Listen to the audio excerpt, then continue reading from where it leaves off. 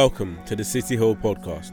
We really hope you enjoyed today's message, and if you'd like to find out more about City Hill, please visit our website, cityhill.london.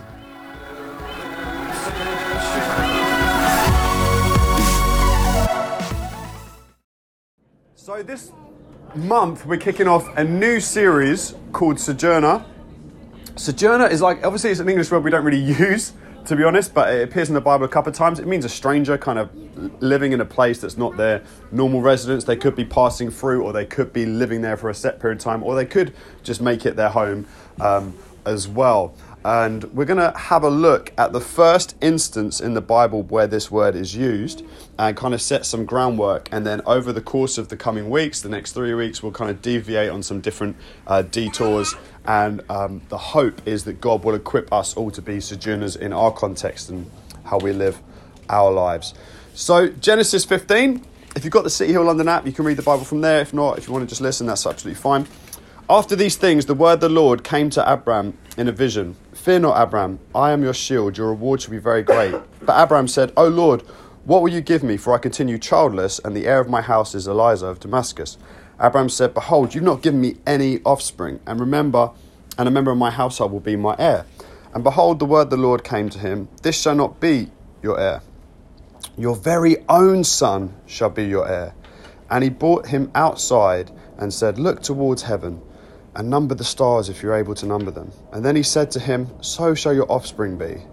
And he believed the Lord, and he counted it to him as righteousness. And he said to him, I am the Lord who brought you out of Ur of the Chaldeans, to give you this land to possess. But he said, O Lord God, how am I to know that I shall possess it? He said to him, Bring me a heifer, a cow, 3 years old, a female goat, 3 years old, a ram, 3 years old, a turtle dove, and a young pigeon. And he brought all these to him, cut them in half, and laid each half over against the other. But he did not cut the birds in half. I want to pause here for 1 second, because that's going to just sound like crazy weird in our context. Unless you go to that art gallery where there's the cow cut in half and you can walk between it in the kind of glass frame. They've done it with a shark as well. So if you ever want to get a feel for what this scene was like, you can always go and check that out. But for Abraham, this would have been like a really, really normal thing. What I mean by a normal thing is, in their society, he was like a shepherd. He had huge wealth in livestock, huge livestock. He was a very wealthy man. And if he was going to trade with someone else, what they would do to make a deal between two people is very much like this. They would almost cut the animal, both of them would cut part of their livestock in half over their agreement of the business transaction. They would do like a contract. And then what would happen is one person would walk up and down these pieces, and then the other person would walk up and down the pieces. And what you're saying to the other person is, if I do not fulfill my end of the bargain, may I be like these pieces. So it was kind of like you're laying it all down on the line. This is how they would do these kind of contracts.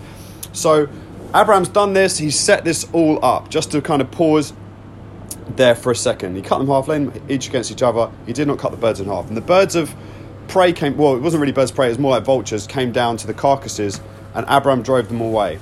As the sun was going down, a deep sleep fell on Abraham. And behold, dreadful and great darkness fell upon him.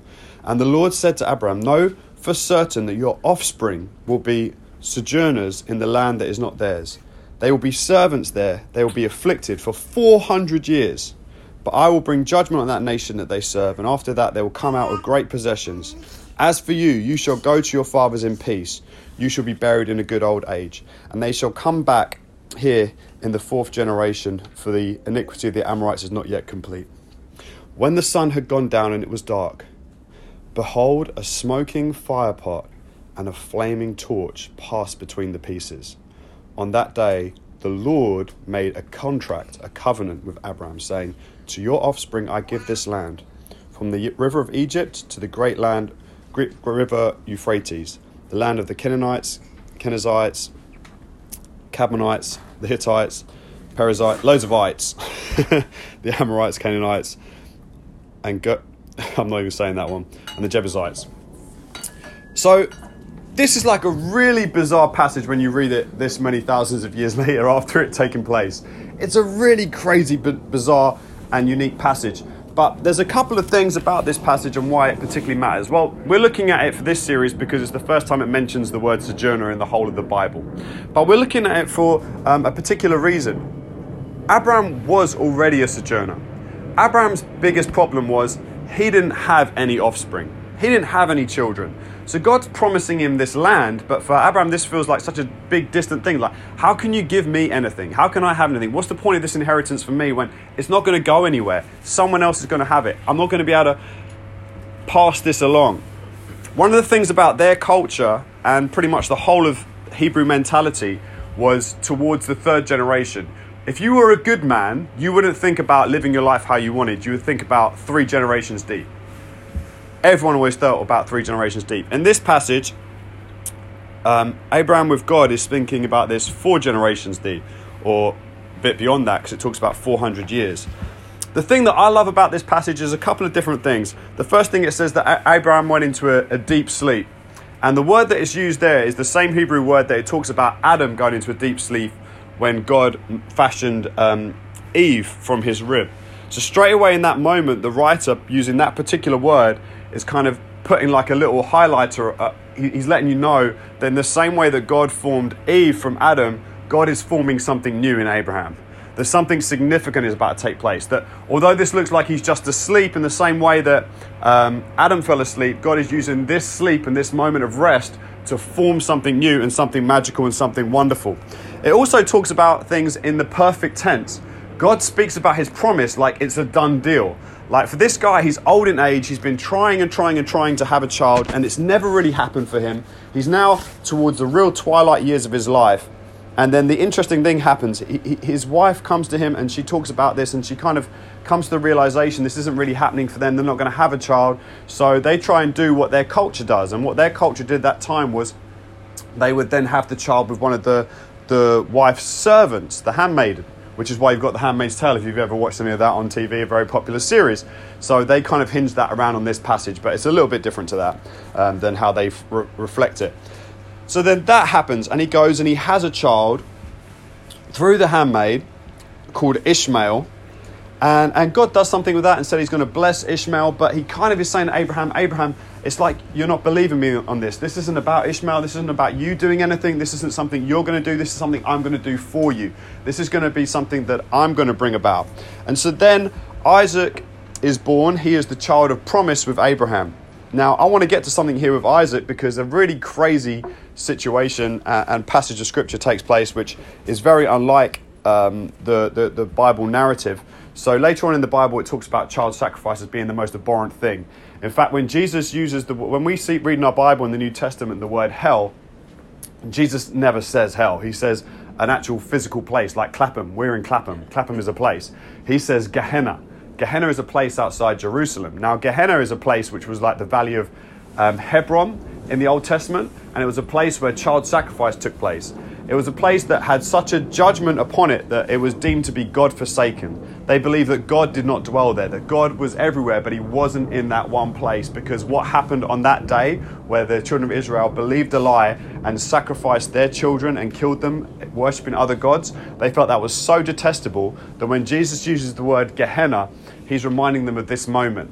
He's reminding them of this abysmal, disgusting thing that happens. But then God, with Abraham, says to him like, okay, I've given you the son. I've given you the son. You didn't believe me. You went to have the son next way. You didn't believe me. Now I've given you the son, and I've promised you that you're going to have this offspring. I've promised you you're going to have this nation. I've promised you I'm going to be with you. I've promised you this goodness that I'm going to do, all these things. And that you're not just worrying, because when you get to that age in life, you worry about legacy. Abraham's completely focused on legacy, and he wants it to live on. And God is saying, I'm going to do this thing among you. And then he says to him that you need to kind of take your son and you're going to bring him to the mountain and you're going to sacrifice your son. And Abraham goes, grabs his son, takes him up there. And then the son at one point is going along and he says to Abraham, he goes like, Dad, where's the sacrifice? Like, we're going to make a sacrifice, but we haven't got a sacrifice. And then there's this thing that Abraham says that is so unbelievably powerful. You see, we read it in the English, it says, the Lord will provide the sacrifice. That's what he says to him. That's not what he says. In the original language, he says, the Lord will provide himself the sacrifice. The Lord will provide himself the sacrifice. They get up there, Abraham's about to lay his son down and sacrifice him, but the whole time he's just believing that God is the one who gave me this, that God really did give me this promise, that God is really going to do this thing. But he's ready to do this because either he believes that God is going to raise Isaac up, either he believes that, or he believes that even without Isaac, God is going to do this all over again. He just puts his full heart and trusts God, and as he goes to do it, the angel stops him. And the Lord has provided a sacrifice. And over in the bushes, there is this ram there with its horns caught in the thickets around its head. You see, Abraham tried to do this in his own strength. It didn't cut it with God. God then gives him the promise, but then God is doing this moment where he's going, are you really with me on this? Are you really believing me for this? And he has this moment with his son. When we look at this passage, when we look at the idea of the sojourner, it's the awareness of living in a place that isn't your home. Living in a place that isn't your home. And God says to them, for 400 years, you're going to live in this place. They're going to be afflicted long after you're gone. 400 years.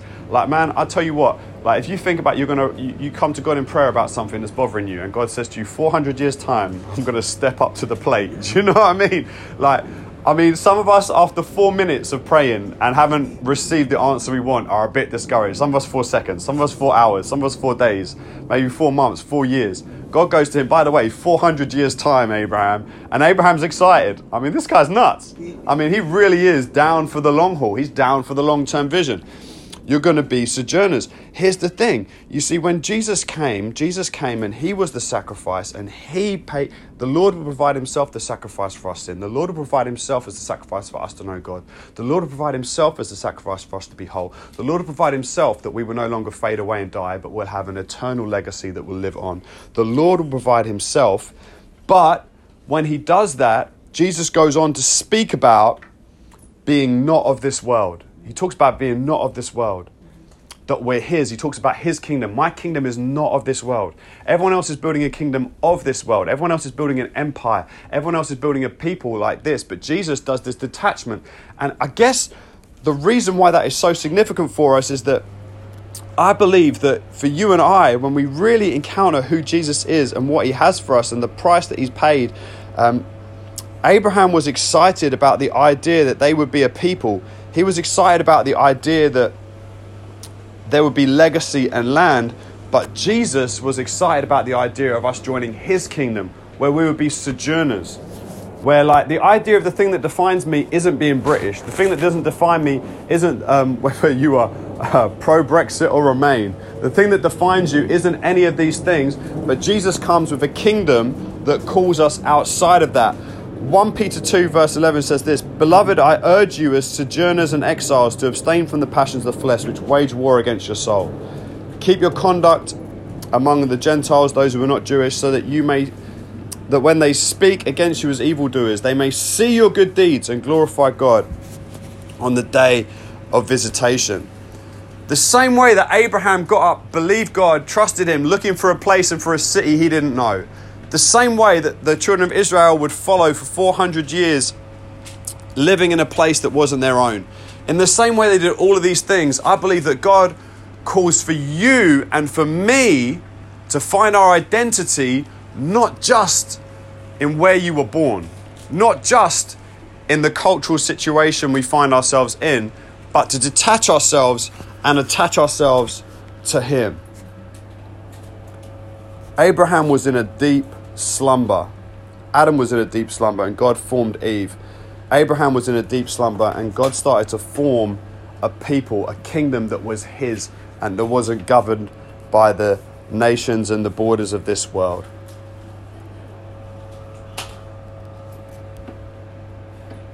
I'm going to pray for us and just invite God to meet us where we are. Father, I guess for me this message is probably as ridiculous as it sounded for Abraham at the time. The idea and the notion, God, that the very world that I'm born into, the culture I embrace, everything about me that defines me and makes me who I am and plays such a key role in my life, that those are not the key things that are supposed to anchor me, but I'm supposed to in some way detach myself. I'm supposed to sojourn. I'm supposed to trust in you. I'm supposed to believe that actually, although I am British, that isn't the key lead role in my life, that you are the lead role in my life. That actually all the things that we talked about with humility that define us and give us our value, that actually we are to believe who you say we are and who you call us to be. Father, I pray over the course of this series, you would equip us on the same journey that Abraham went on. I pray for each one of us, Lord, that I guess over these coming weeks, that it'd almost be like the deep sleep, that it'll be a place of forming something new in each one of us for our lives, for our families, for our futures, and for everything that you've called us to do. You spoke to Abraham in the deep sleep, and it changed the whole direction of his life. Abraham had some longings in his heart for what he wanted to see more than anything. And God, you more than delivered. You went above and beyond. Father, each one of us is so very different. We've got deep rooted desires and God dreams in each one of us. I pray, Father God, over the course of these 4 weeks, Lord, that you would speak to our hearts and that we would have the same kind of slumber, encounter, rest, and voice that you would speak into our hearts, Lord. In Jesus' name, amen. So we've got some t-shirts that we've had done saying Sojourner on. We're giving them away all throughout the series. They haven't come in for this week, so if you would like one, if you let me know where you want it sent to. If you're not coming for the rest of the series, if you are coming for the rest of the series, don't worry, we'll have them in the future weeks. And we're giving them away every single week, just so that we have a visual aid to remember who we are and identity. And we're going to figure that out next week with Andre coming, and we'll be going through the learning and the same format that we have been doing. Have a great week. We really hope you enjoyed today's message, and if you'd like to find out more about City Hill, please visit our website, cityhill.london.